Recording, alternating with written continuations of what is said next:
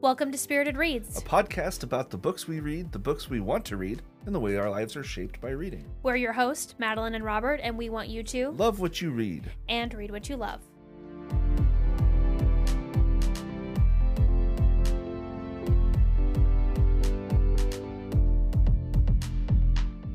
Greetings. And drinkings. Welcome to episode 7 of Spirited Reads. We're going to talk about the classics. Do I have to put on a fancy accent for this? I don't know, I'm too stuffy for fanciness. The classics. Very classic. Yeah, it's just not going to work. So, anyway, before we get into, as Mark Twain called the classics, the books that people talk about but don't read. Oh. But we're not going to do that. We're going to talk about why they're good. Yeah, and books we read. And books we read. And books we want to read. In the way our lives Yeah, are we might talk about the way our lives are shaped by reading. All right, so let's start with our usual upcatching. Madeline, what have you been reading? Well, can I say what I'm drinking first? Yes, you can say what you've been drinking first. What I've been drinking? Oh. We'll be here all night. No, I'm just Yeah. kidding. Wow. No, I'm just kidding. Well, tonight I am drinking Dark Horse Pinot Noir. Pinot Noir. Myanmar. Yeah. It's a lovely dry red wine that I used to make sangria and accidentally bought too many bottles of wine. So, Oh, darn. oh darn. So yeah, I'm drinking that. I like it. It's, like I said, dry. I don't like a sweet wine, so it's yummy. What are you drinking? I'm drinking some good old Glenmorangie 12 cherry cask single malt scotch. Malt. Yeah, I'm a fan. I am too. Recently. Yes. Newly acquired now that we whiskey know it taste. doesn't kill you.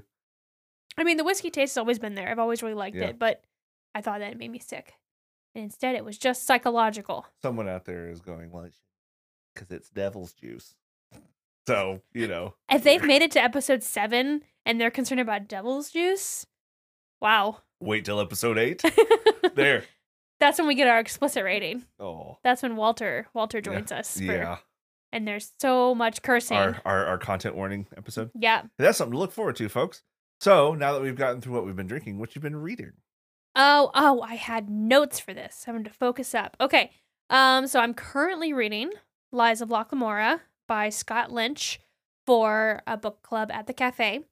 And I'm reading. So have I told you my whole reading process? There's a few of them, but I've heard at least one or two. Okay, so I like to have a physical book, a digital book, and an audio book. So I'm normally reading 3 all books the at same time. once. Yes. I do So- recall. Okay, so audiobook, Lies of Locke Lamora.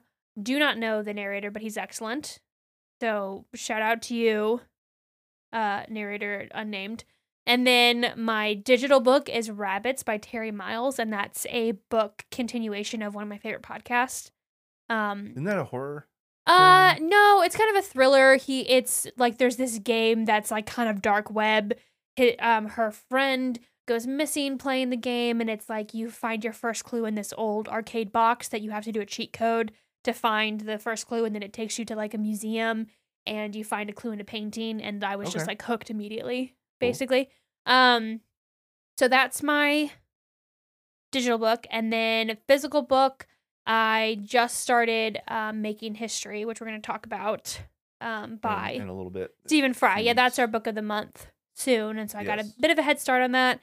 And then I just finished Raptor, the graphic novel. Oh, the so-called story? Yeah, by Yeah. Dave McKean. Did you Yeah. read it? I have not read Raptor. I am familiar with David McKean. Okay, yeah, Dave McKean's good. His art is insane. Yeah. So, And then I just finished History of Wild Places by Shay Earnshaw. Okay. It was good. It was an audiobook, and it was a full cast audiobook because there's 4 different perspectives. And it's very Village-esque, M. Night Shyamalan's movie, which yeah. I know you're not a You fan have to of. sell it a little better than that. Okay, well, I like Village, so for the 5 of us out there that like The Village, no, that's not true because I know a lot of people that like it, but it's very much like it's a secret village in the woods that is hiding from modern day woes.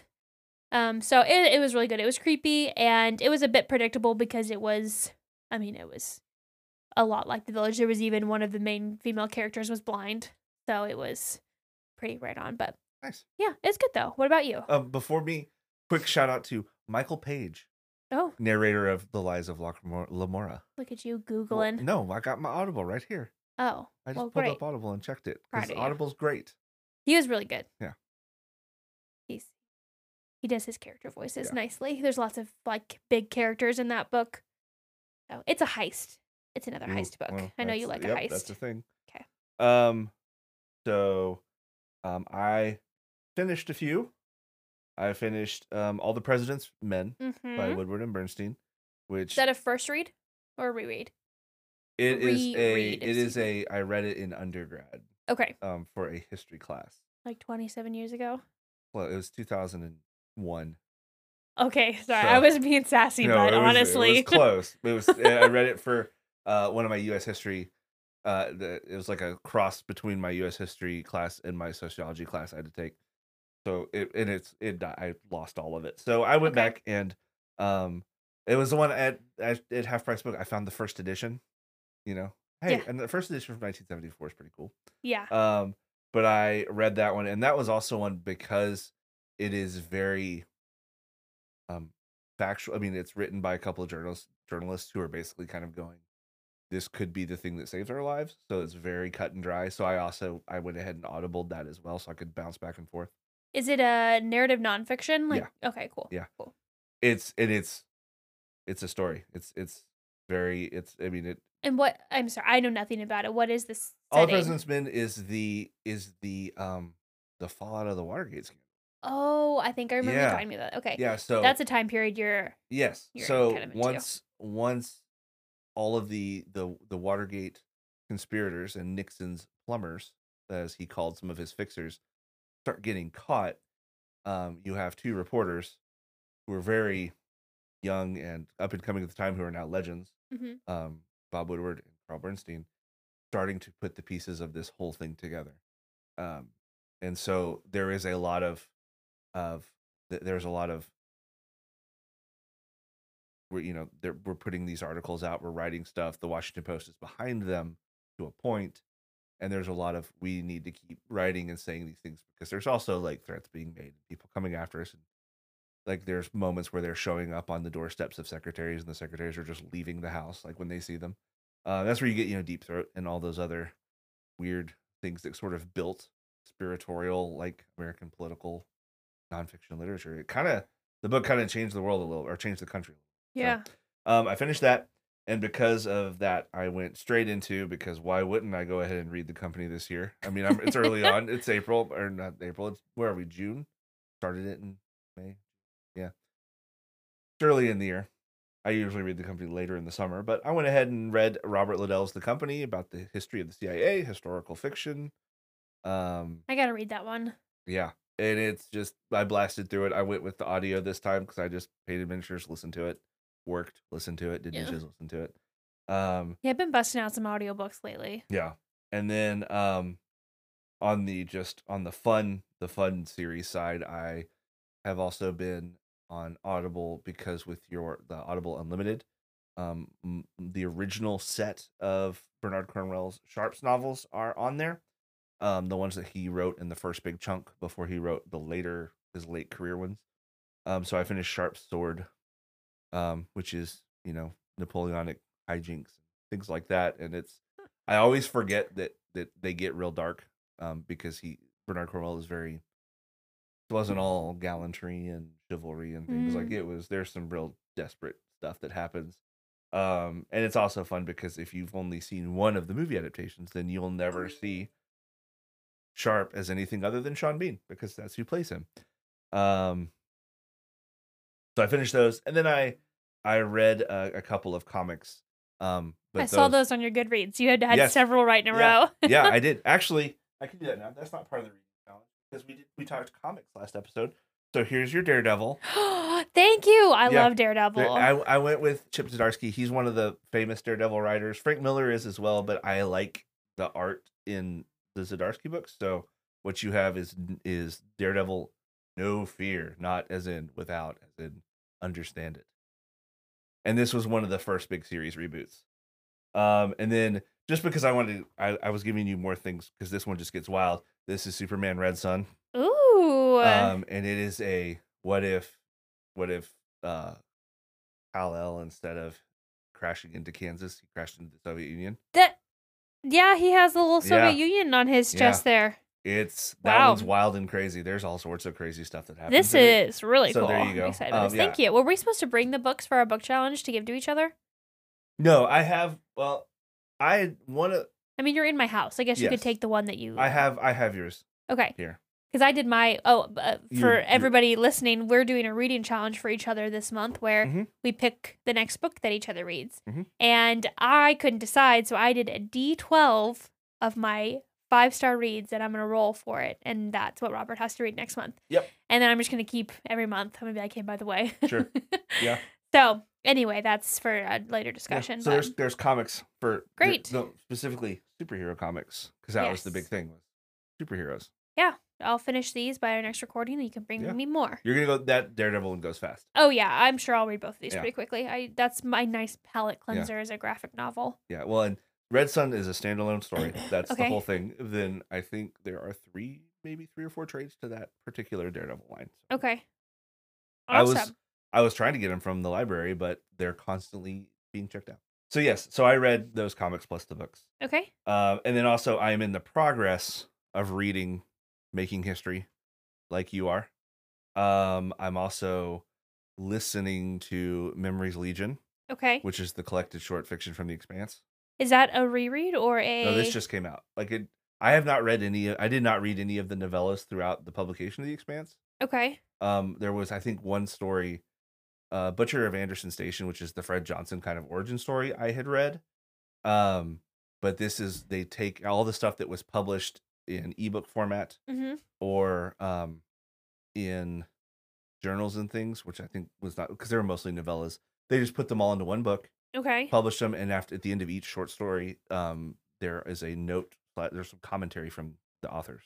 So cool. Yeah. I'm gonna put that. So on my list. I went with the Audible for that because Jefferson Mays, who reads all of them, I like a lot. Mm-hmm. And since it just came out, it's in hardcover and it won't match my others.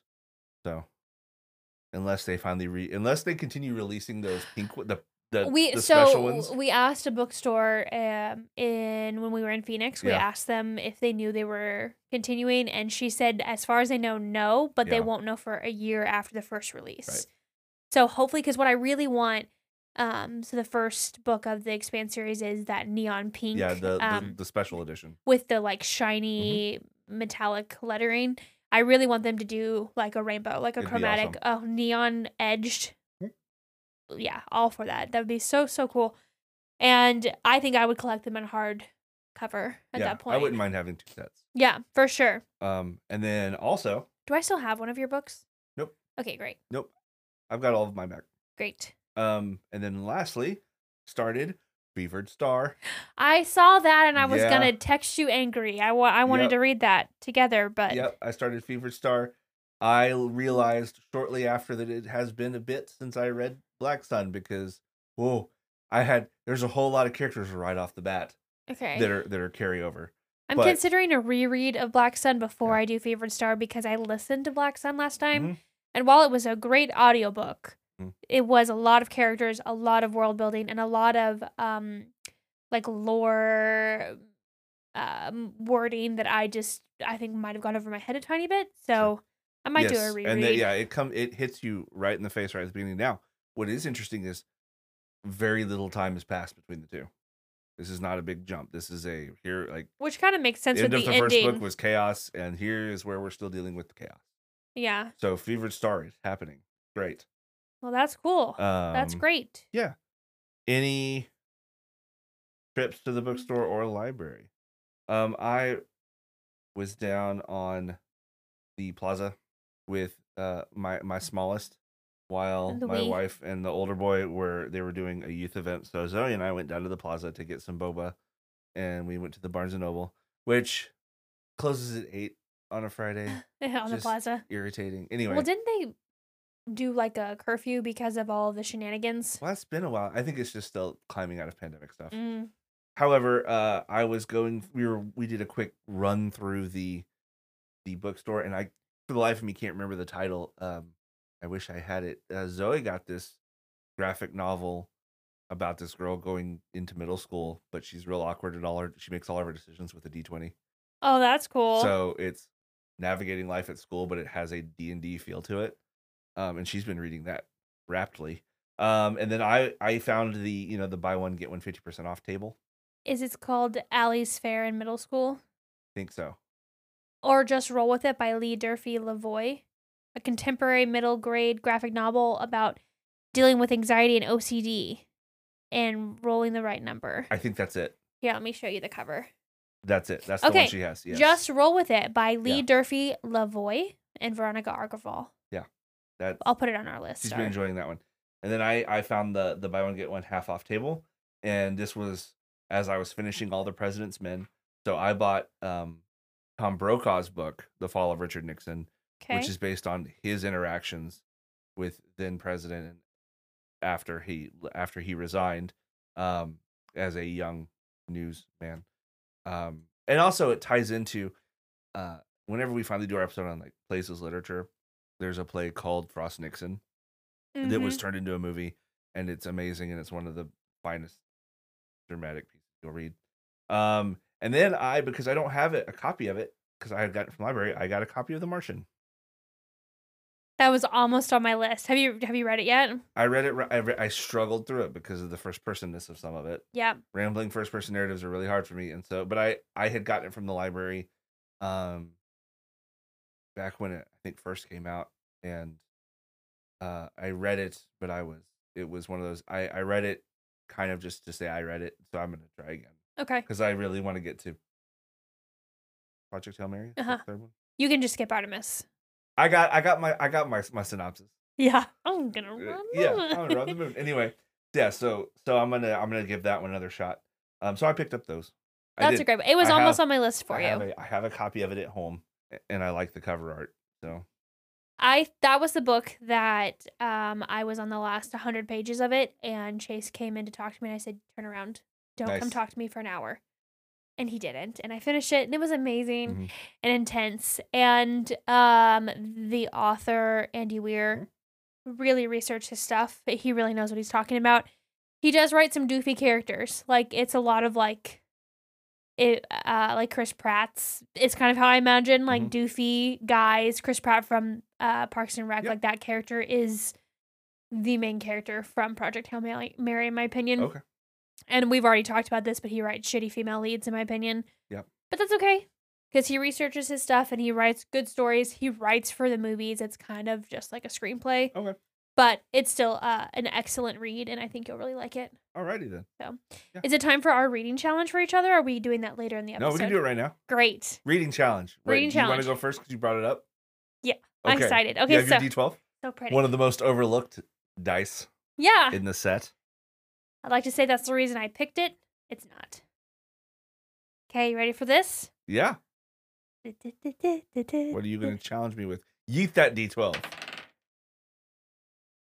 Okay, I am challenging you to read All the Light We Cannot See. Okay. Yeah, it's good. It's historical fiction. Do I have that one? Did you give me that one at Christmas? No, but you can borrow mine if you would like to. So it's historical fiction set in France during World War II. I should have researched. These are like... That sounds right. I mean, I've seen it. I've looked at it. I went through all my 5-star reads from the last 2 years and picked 12 for you. Yeah. So that's the one you will get to read. All the Light We Cannot See. Yes. I can do that. And then I'm going to keep this list. Great. And you may have to read more from here because all of these are really good. Yeah. So originally for yours. Is this by next episode we have to have these read? Probably not. Okay. Probably not. Like 2 episodes from now? Yeah, something like that. Okay. We can do this. I believe in you. I think All the Light We Cannot See like maybe 350. So for yours, it was going to be I already had like 2 in my mind the whole time, and it was gonna be March because March is amazing. Yes. However, because of the way that we're living in our current time and climate, and because of that, it's a political book, and the chills that I got reading pieces of it. Okay, I just said I have to read the company. It's the company time. Okay, this one is unfair. Look how chunky this guy is. $8.94. You read faster than I do. I do, that's true. And it's Did you buy this for me, or No, is that's this your mine. copy? Okay, your copy is pristine. That's not the first one I've owned. Okay, because you know how I am with Yeah, that's books. fine. Okay, great. That's maybe the second or third. Like Okay. I've had a few, like because I had one that had a real lame cover, and then I saw that one at one point and went, I like that cover. I got this. Yeah, it's cool, and it's easy to like. It's in very distinct sections because basically the novel gives you a significant storyline for the 50s, the 60s, the 70s, Okay. the 80s, and then sort of the late 80s into the 90s. So like each piece of it, you can like read it, stop, and then read it and stop. Like take a little like take a break for a day. But one, with some of the stuff happening in Europe, there are parts of that book that just will unsettle you. Um, and two, when I first read it, there's historical characters in there that I know what happens, Mm-hmm. but I don't think you do. Mm-hmm. So I think that's going to be fun to get, like when you're reading Harry Potter, to get those. What the heck? How is this happening? And I can be like, yay, that's going to be great. And there's actually characters in there that I had to go in and research because it was like, all right, was this person actually a real character? Okay, this was a fictional one. Okay, so it's very well written, and the bad guys are gross. Great. I love a gross bad guy. There's one part that's just well, but anyway. Cool. So yeah, you're reading The Company. Great. Get it done. Get her done. Finally get that out there and yeet that CIA book. Yeet that CIA book. I like how your options were March, which is like 100 pages, and then The Company, which is 900 pages. I also kind of figured that you weren't gonna throw me a little slim boy, so I didn't want to make it too easy on you. A couple of my options in here are smaller. I was a little bit worried about number 11, The Only Good Indians, because that is very much like on the horror side, and I wasn't sure how much of it you could handle because it's pretty graphic. All right. But I know that as long as it's not like child abuse, you don't have issues with it, and it's not that. It's just it's pretty scary. But The Secret History is chunky, and that's absolutely. But anyway, we're gonna go through. I know this Gentleman in Moscow is on there, and I have that, and that's what I had started and went, oh, I can't read this right now. She thick. Yeah. It's just and dense. That's what it was. It was and that's the thing about March. When you get to March, it looks pretty slim. Yeah, you're gonna spend some time. This, I feel like, once you get rolling, I think you're gonna like it because it does pick up, and the female characters are pretty cool. I am excited, and like I just said 10 minutes ago, I need to read The Company. Yeah, I know that made. Were you grinning? Yeah, because I didn't even bring the other options. So I couldn't bail. I was just like, this is it. So if like 10 minutes ago I would have been like, screw The Company, I'm never reading that. Like, here's your challenge. Let's do it. Great. Yep. Okay, cool. Well, this has been Greetings and Drinkings and a reading challenge. We're gonna try and do this once a month, right? Sure. Okay. Once a month, or it can be fluid. It doesn't have to be set in stone. It doesn't have to be as rigorous as your yearly reading schedule. It can be like my reading schedule.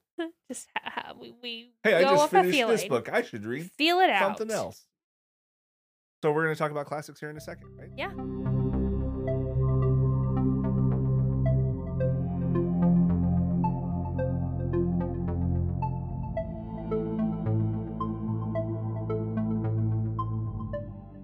Okay. Let's talk about some classics. Yeah. Books that, for a lot of people, give you chills and nightmares of school projects and English classes, and which, I mean, happens to me too sometimes. There are some ones that I really didn't enjoy. Are you a classic reader? Yes, I am.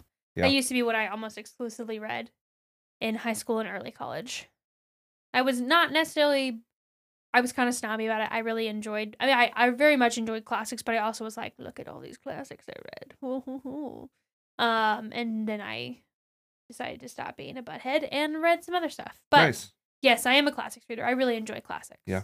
I feel like the issue with a lot of arguments against them is that I don't think people realize that classic literature is hundreds and hundreds of years old. Like, there's so much of it. And we're going to talk about too, there are modern classics. Oh yeah. There are things that are as old as I am that I would consider a classic. Yeah. So, when I started kind of thinking about when we were getting ready to record this, I was looking to see or determine what what do people think? Like what not what do people, but what defines classic literature? Mhm. Because in my mind, it's still subjective. Somebody's not just making, there's not some group out there that's like, well, that is, but that isn't. Or like I said, as soon as it turns 50, it's a classic. Yeah, like the vintage is a certain amount of time, which sets a valuation that doesn't work for the copy of the book, but not the content. Right.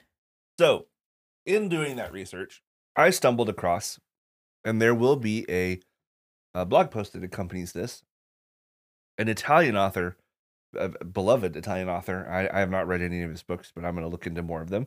His name is Italo Calvino, and he had written 14 criteria for what makes a classic. And when I started reading them, it made me very happy to see. I'm not going to read all 14, Sure. but I have a couple that really stood out.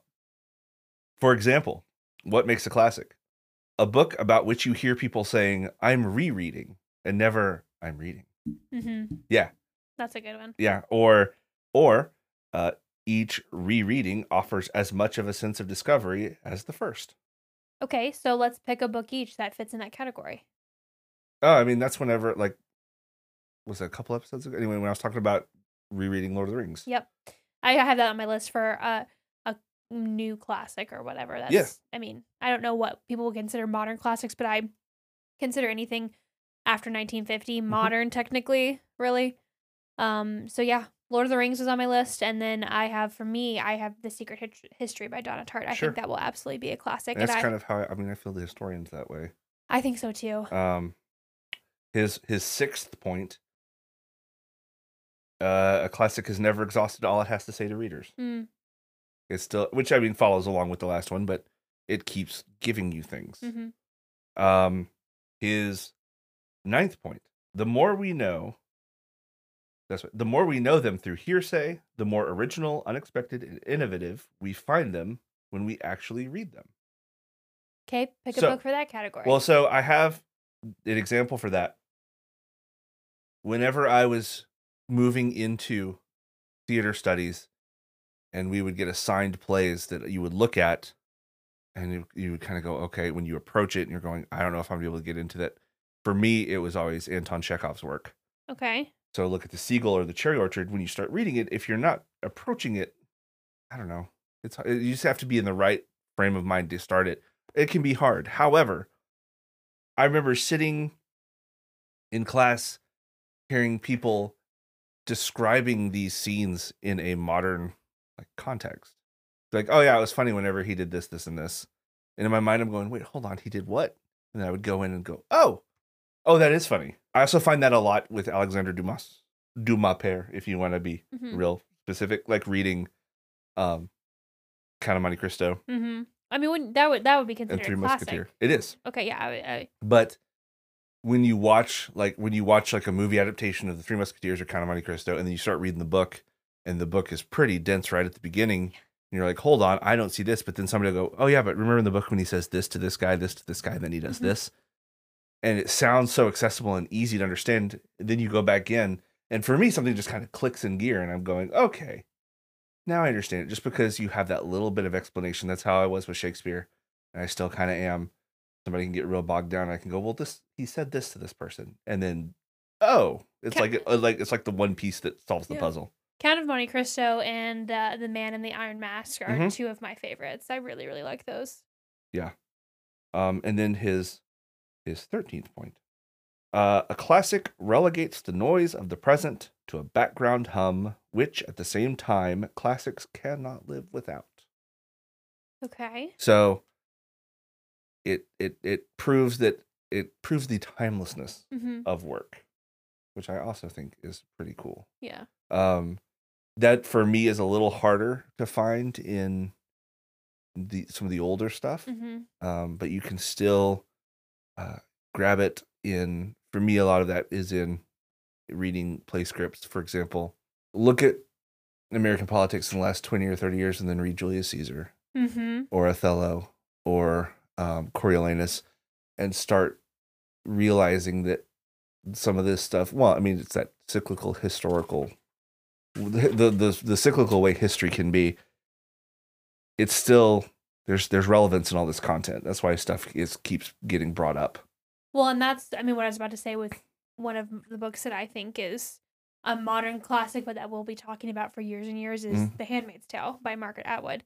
Because when she wrote that book, she didn't make anything up. She said that multiple times, that she pulled from history and cultures and things that have happened and then expanded on it to the crazy story that we know of The Handmaid's Tale. And I think that will be, I mean, we're seeing, like you said, it's a cyclical thing. We're seeing some of those similar issues with politics today. And I think we might see even more, in the future. And so I think that's one we'll be talking about forever. Yeah.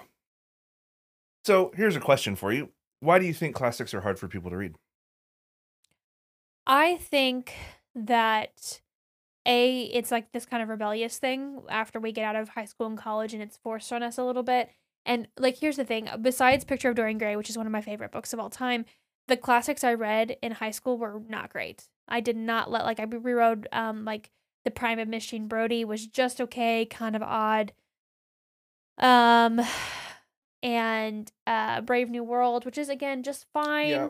But there are a lot of other, in my opinion, better classics to read. And so the books that were chosen and forced on us a little bit, I think, as a whole, tainted the classics category. Yeah. And so I think as people grow older and realize, oh, I'm reading for fun, 85% of those people stop reading completely. And then B, the people that are reading are choosing what they want to read for fun and don't realize that classics can be fun and enjoyable and hilarious. I mean, Northanger Abbey, I laughed out loud at. Like, there are books that are really funny. Or Emma, I think that's one of the funniest books. That's also one of the most accessible, I think. Yeah, absolutely. And so I think that it's a lot to do with, like, this rebellious reading.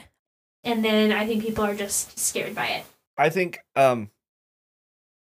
required reading is tough because attempt to bang on a teacher or something or demean what they're doing, but like sometimes you're given a book, you're told that you're reading this, but you're not given any reason why it's important, why you should want to read it, and you don't get a context of why does this exist and why does it matter, because that then leads to this you're trying to your cultural difference and the evolution of your culture, trying to identify with something that happened however long ago. Yeah. If you're not given a path to connect those two things, it's going to be hard.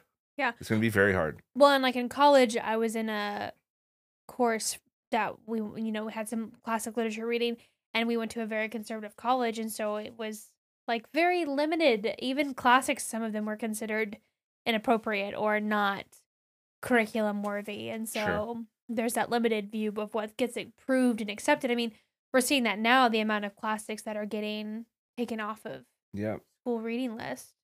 And it's also the fact that, again, it's a subjective art. You just because someone thinks that you should look at Dickens with reverence and awe doesn't mean you need to feel that way. And I understand that there's a reason that he is revered, but I don't. It's not for me. Right. Here's one. This is gonna be kind of impromptu because I made a list, but I didn't tell you about it. I forgot that I made this list. This was my classics I liked versus classics I couldn't stand. Great. So I have examples. You come up with stuff on the fly really well. We do this back and forth. Improv. Yeah. Let's do it. All right. So, for example, high school for me, one of the big things that happened was Fitzgerald. Great Gatsby. Loved it. Okay. I was about to say like or dislike. Oh, no, I loved it. Great. However, I'm making Great Gatsby right now. What? Oh. They're really cool. Classic I could not stand. The Old Man and the Sea. Yeah, I didn't like it either. I'm not a Hemingway person, I've learned. I've read several. I want to try again when I'm not 16. I've read some since. Okay. Yeah. Or again, we talked about this. Count of Monte Cristo. Wonderful. Three Musketeers. Wonderful. However, and those are books I chose, books that I was handed and told you're going to read this and appreciate it. Great Expectations and Hard Times. Oh my gosh, I love Great Expectations. You do? I really don't like Great at all. Expectations. Um, I don't know if it, because I read that in high school willingly, not like just you need to read this. I read that for fun, and all of my friends made Really? fun of me, and I really liked it. did you see the movie with Gwyneth Paltrow? Well, I don't like Gwyneth Paltrow, yeah. so They tried to. I They wouldn't tried have watched to. it. When I was in high school, they tried to. They tried Sorry, to take. sorry, Gwyneth. They tried to take Great Expectations and make it sexy. I'm sorry. On the more Gwyneth Paltrow's like. Yeah, I'm guessing you didn't like her Emma either. No. I like No. a lot of the people in that movie though. Except for well, that's okay. Oh my gosh. Because we're Toni about- Collette's in there. Ready? We're about to be boycotted. Okay. Love Pride and Prejudice. Cannot stand Keira Knightley. I think really? She ruined it for me. Oh, okay. Yeah. I can't. That's okay. Another That one. movie doesn't bother me. That one doesn't bother me, but Amy's she lives in the Colin Firth world. The Okay, Jennifer Ellie one. It's so good. It's Yeah, so good. That's the one that's always been around. Here's another one. Little Women. Loved it. Can't stand Winona Ryder. I think. Oh, that's fine. That movie, Yeah, that okay. one. I still want to see the new one. You haven't seen the new No, one? I want to see the Emma Watson one, or the Renona Saoirse Church. Ronan. Not Renona, Yeah. Renona Church. Oh god. Saoirse Ronan. Anyway, And Florence Pugh is in Yeah. it, and she's just amazing. Okay, movie night. I sure. love that movie so much. Even Chase got a little teary eyed in the movie theater. You know. Again, It was like the equivalent of like Joey. He's like, Beth dies. it's just Beth's really sick. Beth's really sick. Put the movie in the freezer. Yeah. I liked Anna Karenina, but I Me did too. not like Crime and Punishment. I think we talked That's about that. that's a double Dostoevsky right there for anyone thinking I'm mailing it in. I haven't read Crime and Punishment yet. It's hard. I'm trying to kind of get a few of these sort of in the same time period. Love To Kill a Mockingbird. Mhm. Wonderful. Call of the Wild. That was one of those ones when I was in school. It's like, you're gonna love this. It's adventure. It's outdoors. And I'm like, I don't It's like like it. we're trying to get boys to read Yeah. classics. Wait. And that's Call of the Wild. I read it and I appreciate what it does because it's very cool because it's kind of got it takes that sort of, hey, respect the natural world, but they put an adventure to it. Just wasn't for me. And then my one. This is my one. I feel like this was my one like elitist thing. I really like Dubliners, but not Ulysses. That was my James Joyce line. Ulysses is just. I think Ulysses is overrated.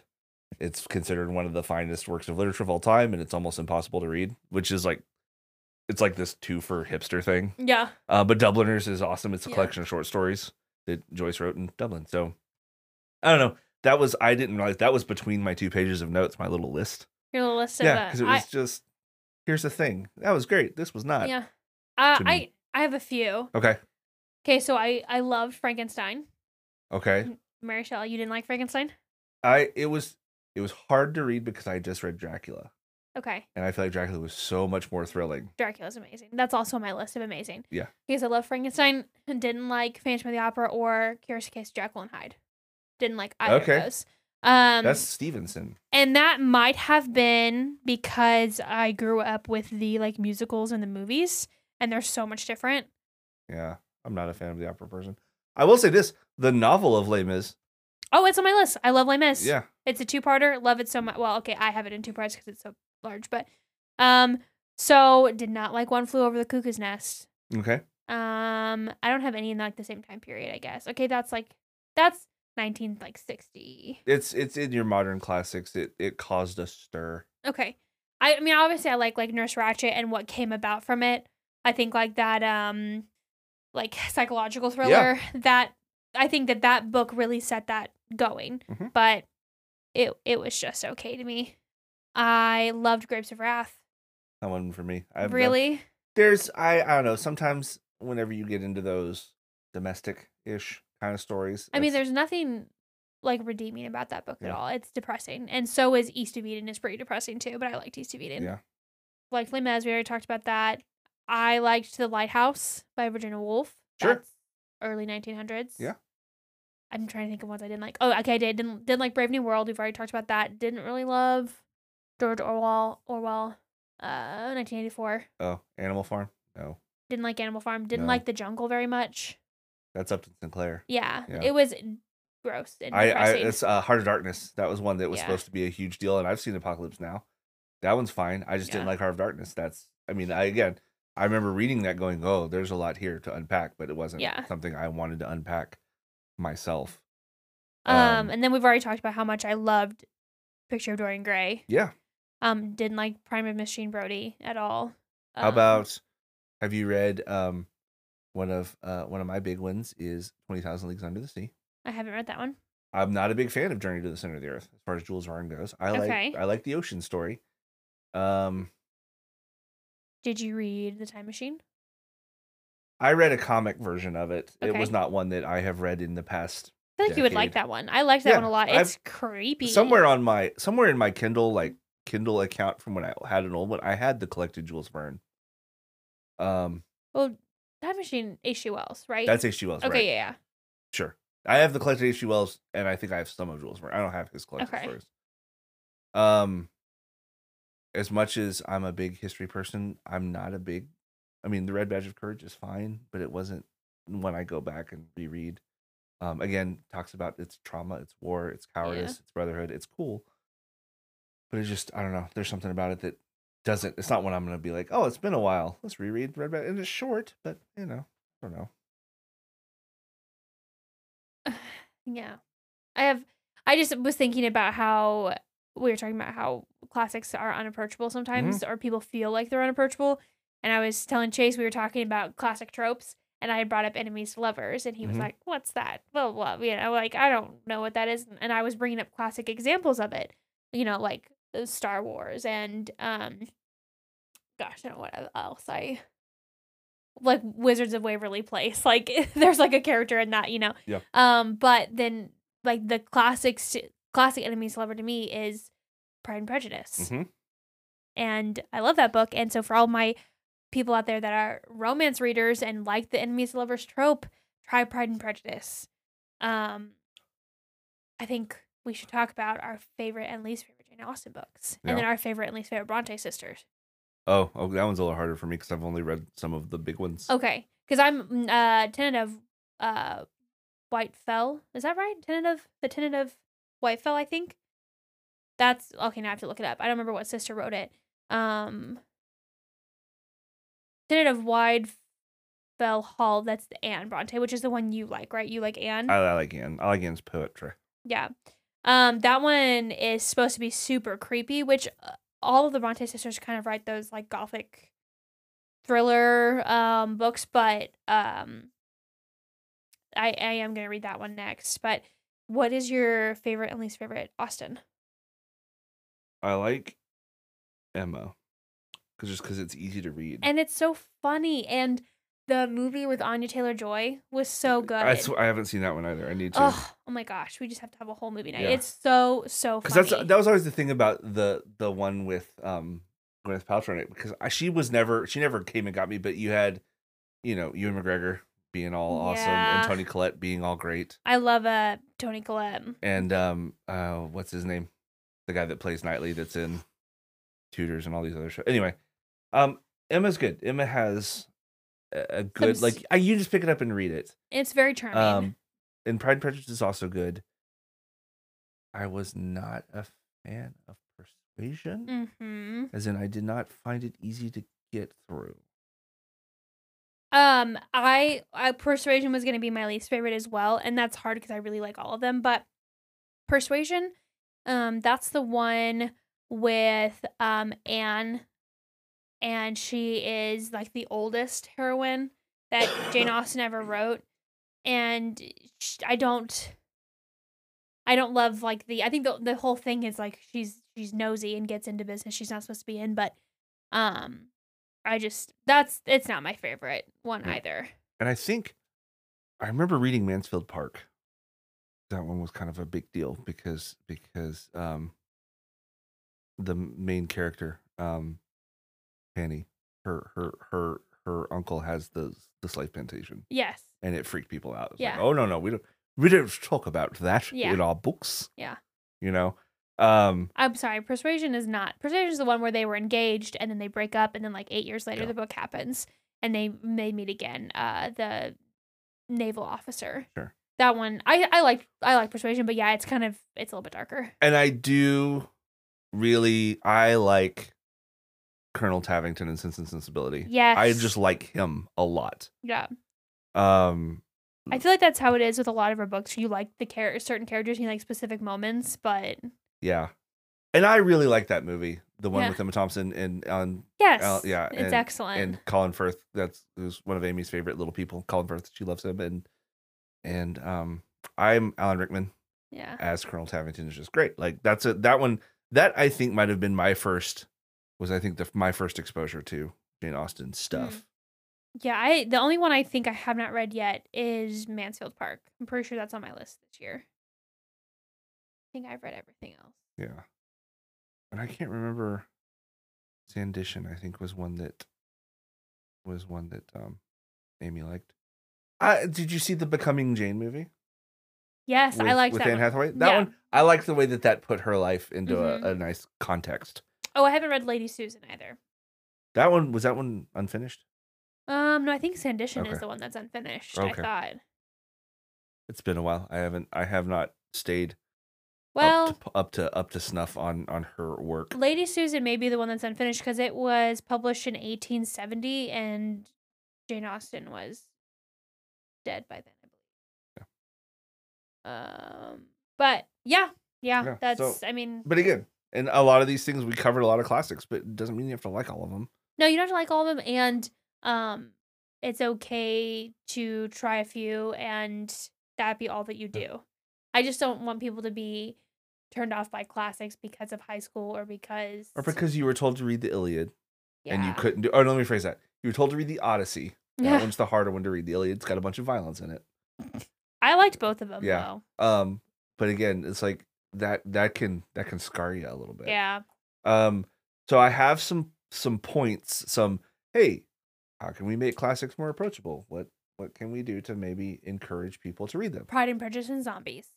Oh yeah, It's- that's one. It's actually Yeah. like, I mean, it's almost a word for word rewrite of the book with zombies in it. Yeah. And it's awesome. So no, I agree. That did you read Sense and Sensibility and Sea Monsters? Yes. Yeah. Yeah, I loved it. I don't know. Um, I don't think Chase did, but we both read Pride and Prejudice and Zombies, and it was awesome. Yeah, I remember I think we were on a trip when Amy was reading one of those, and she was just cackling through It's- it when we were going places. Especially if you are a fan of the original, it is like in Pride and Prejudice and Zombies, the confrontation that oh my gosh, now I'm blanking. The main character. Elizabeth. Yes, thank you. Yeah. Well, boo. Elizabeth and the aunt. I don't remember her name. Okay. Well, you know what I'm talking about. The classic Yeah. confrontation. They are in her dueling room practicing with their katanas, and it is the best work Yeah. of art. So actually that'll be a point that I don't have written down, and so we'll say that now. Have fun. Find takes on these characters and trace them back. Yep. Like if you liked watching Sherlock, follow that back to the books. If all of you YA readers out there liked oh no, okay, pause. Sorry, I gotta figure out the name of this one. All right. While you do that, I'll say Christopher Moore has written several things, amongst them one of them being Fool, where he takes the character who in Shakespeare's King Lear is just called the Fool, gives him a name, calls him Pocket, and writes a story about him that you can then trace back and then go read King Lear. Another author named Alan Gordon took Fest, who was the Fool in Twelfth Night, and wrote a whole series of these Dark Age mysteries with this clever fellow solving these mysteries throughout the Dark Ages and Crusades and whatnot. Trying to think of any. Oh, Kim Newman wrote a book called Anno Dracula, which takes place where Vlad Dracula is sitting on the English throne, and Sherlock Holmes is in jail for trying to come after him, and all these historical figures are in and out of these stories. Yeah, okay, so yes, so what I was saying is The Song of Achilles by Madeline Miller is a classic retelling of. I've been very close to reading that a couple times. It's good. Yeah. And a lot of people who are quote unquote YA readers or Mhm. whatever have been able to transition into those classic retellings. And so yeah, like you said, find something a retelling of it and then trace the characters back and try the original. Try Sure. what they're based off Yeah. of. So I have some points. These would be good because I'll give you the point, and I have at least an example for each, and then you can add your flavor. Great. Add some. Flavor Flay. Yes, there you go. So, we'll say that was unnumbered point. Let's get into this. Great. So this will be point 1, or my first point. Why not? Dispense with automatic association of a book's age with whether or not it's classic. Great. So, for example, here's just a list. This is, and I tried to I tried to go from, obviously that's what we think of as a classic, to a little more modern. Jane Eyre, 1847. Mm-hmm. Yeah. In Cold Blood by Truman Capote, That was on my 1966. The Alchemist by Paulo Coelho was 1988, and that book, that people are really into that one. It made a comeback. And then in 2000, The Amazing Adventures of Cavalier and Clay. Yeah. And again, that is me. I was looking around and looking for arguments, not even arguments, but just numbers and recognitions that support these modern books. And Cavalier and Clay, it's great. My next point, do not associate the density, length, complexity of a novel with its value as a classic. Pride and Prejudice versus Dracula. Yeah. I mean, you've got domestic class sensibilities versus Vampire Story. Yeah. The Grapes of Wrath versus Alice's Adventures in Wonderland. You know? Wuthering Heights versus To Kill a Mockingbird. To Kill a Mockingbird is a fairly easy read, but it says some stuff. So does Wuthering Heights. Also says some stuff. Yeah. Well, you think about Beloved by Toni Morrison. That's already considered a classic, 1987. Yes. But it will be a classic, and that book is maybe 190, maybe a little over 200 pages. Mm-hmm. But it like you said, it's serious. Yeah. And these books, especially when you look at this, it's if Pride and Prejudice is you just can't push through it. That does not make anything. That's nothing wrong with you. The classics are this way because you are able to grasp. Yeah. So, like, if of that list, if To Kill a Mockingbird is the one that you can grab onto, that's great. Yeah, there's no problem with that. Like that means that's speaking to you, and it's therefore accomplishing its goal. Right. A classic is not relegated to literary fiction in big air quotes. You can have fun books. Picture of Dorian Gray. And Then There Were None by Agatha Christie. I love that one. Treasure Island. They are just those books are just as valued and regarded as Les Mis or Tale of Two Cities. They're shorter. They're, I don't know, pulpier. I didn't like Tale of Two Cities. Neither did I. Great. And I really wanted to because that hits some big history periods for me. Classics can be fun. They don't have to be difficult. Tough, difficult books deemed classics over fun books, to me, do a disservice to literature because it pushes them off of bookshelves. The fun ones, like Three Musketeers. Right. People are gonna say, Count of Monte Cristo is the more important one because of the Dantes goes through this journey of being poor, a prisoner. He reflects on life. Three Musketeers it's a pretty straightforward adventure. Yeah. The Invisible Man, Dr. Jekyll and Mr. Hyde, which you did not like Jekyll and Hyde. I liked it well enough. I just think my expectations were different. Again, I went into it knowing the story differently than it was in the book. Those are fun. Well, and like you said, it doesn't have to be fiction. One of the books that I put on there that I think is going to be a classic, if not already considered a classic, is The Things They Carried by Tim O'Brien. That's 1990, and that's the Vietnam War and the things that the men brought to war with them, basically. But it goes obviously like way far beyond that. But it's a short book, short read, and it's nonfiction. Sometimes, and we talked about this a little bit. Sometimes it helps to start by watching the movie. I mean, Phantom of the Opera, it's like so different, but that's a whole other conversation. I really have no place in my world for Andrew Lloyd Webber, just in general. Like, it's just he's a waste of time for me. But that's okay because I get to have that opinion because I'm not saying that it's a waste of your time. The BBC kind of runs on Jane Austen, like right. A lot of they pay a lot of bills with adaptations of her work, and for good reason. Film adaptations of Shakespeare can really open up that world the reason that I put my life on a trajectory of studying theater was the first time when I was very young, seeing Kenneth Branagh's film adaptation of Henry V. I was maybe in 5th or 6th grade. I would then go to the library.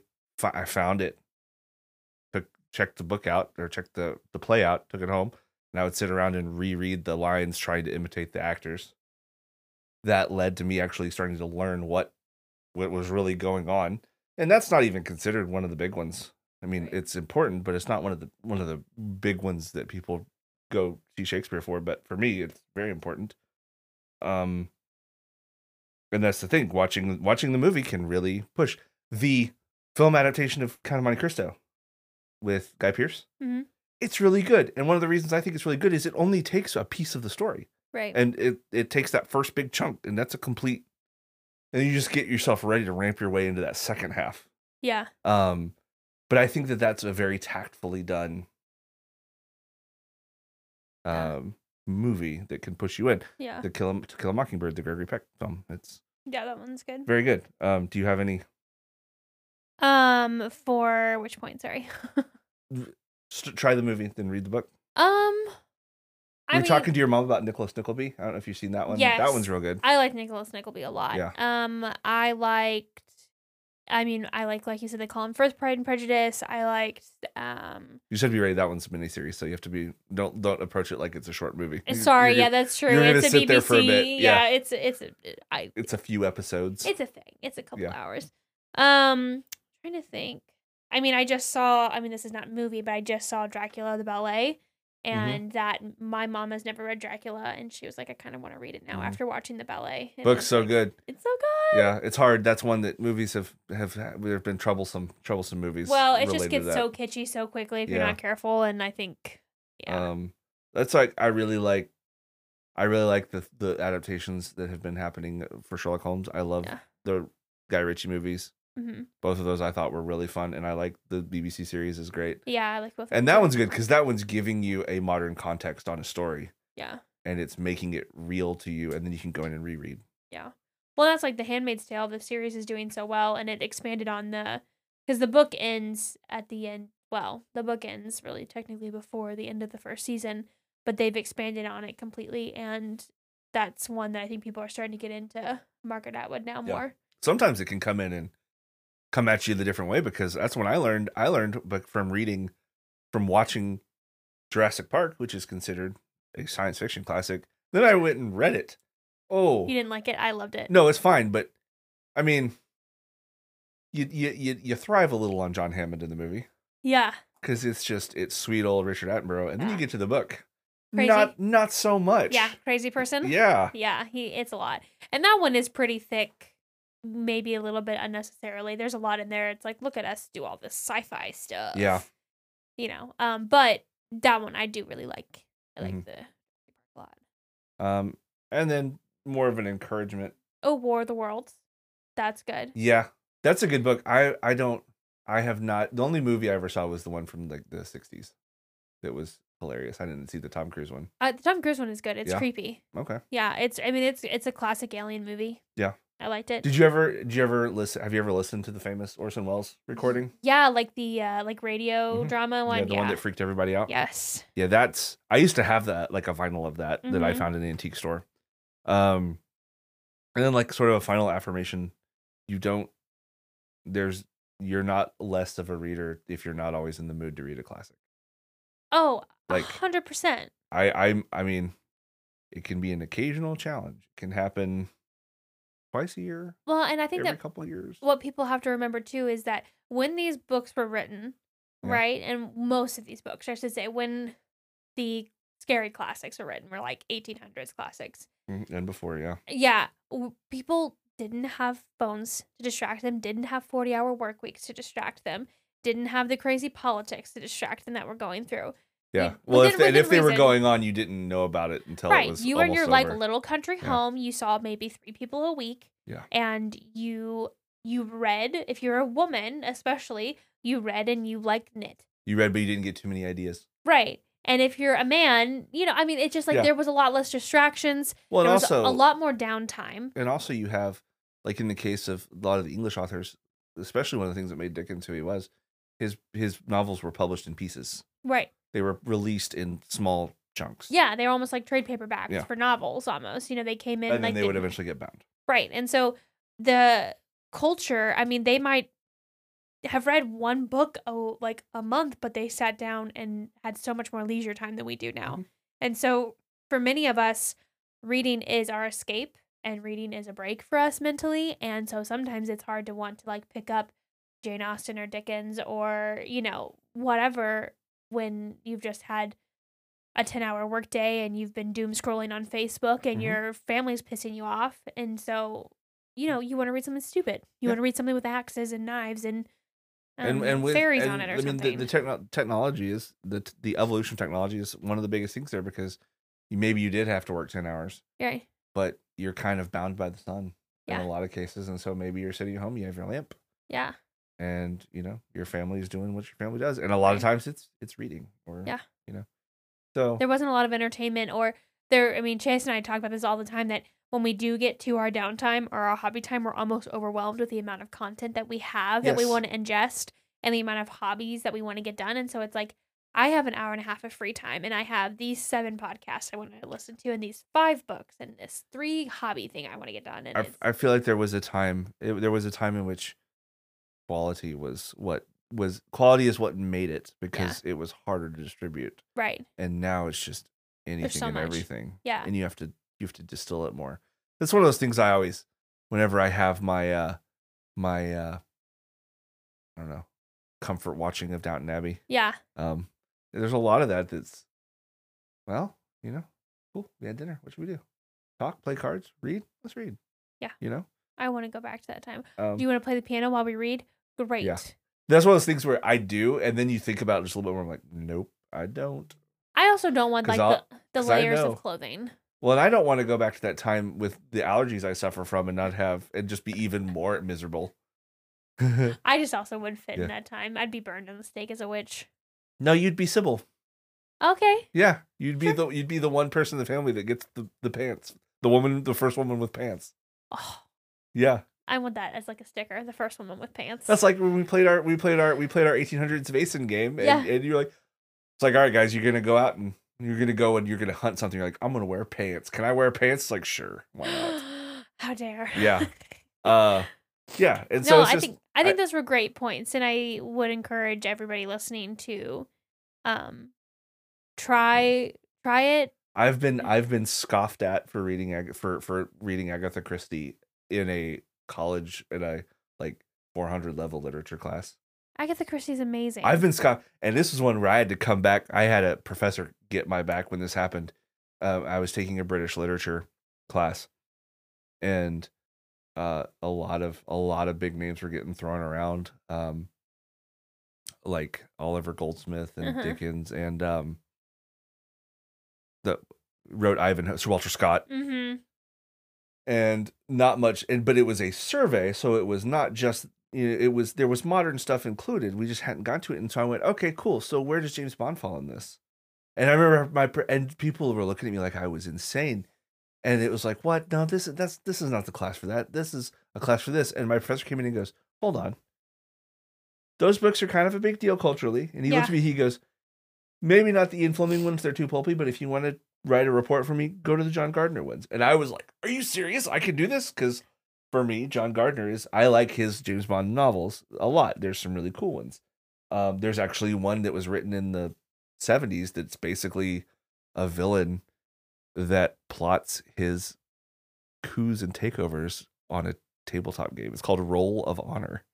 Okay, And well, I'm putting that on my list right it's now. it's one of the real obscure ones, but it is like James Bond gets swept up into this like terrorist training camp simulations, but the guy is looking at it like a tabletop game. That's amazing. Yeah. On my list immediately. Well, and there's one of the movies where one of the villains has a big war game set up in That's his really in cool. his room. That's really cool. But it was just one of those things where it was like, hold on, it's not what you determine is the quality. It's what the culture that spawned this work. How do they Right. respond to it? Right. You know, Cold War fiction. There's real important Cold War fiction that is also real sensational. Like Jean Le Carré is he can be tough, but he's written some real important stuff that took place during the Cold War that that has opened a lot of eyes. So that's just, and don't make yourself read. I learned that when I finally stopped going, you know what I'm going to do? This is the year I'm going to make myself read some Twain, and then I would never do it. Yeah. And then absentmindedly, I'd pick up like The Innocents Abroad, which is one of the Twain books I really like. And then I'd read it. Yeah. Yeah. You have to, this is the year I'm going to reread The Brothers Karamazov. Like, no, then you're probably, it might not. But again, I'm not as much for the scheduling. I try to like throw in at least a couple classics Yeah. a month just for rotation's sake. But yeah, no, I think those are all really good points, and just don't be discouraged Yeah. if it's not for you. Go read The Hitchhiker's Guide to the Galaxy. You can read it in a day. Great. And it is, I mean, it's widely regarded as a big deal. So Yeah, tell us your thoughts and your favorite classic and a classic you think we should read. And yeah, which classic scared you? Which surprised you? Which did you read recently? Well, maybe. Yeah, and what did we miss? Because I know a lot of my focus, I have a lot of Dickens dislike and a lot of others. Yeah. So yeah, let us know.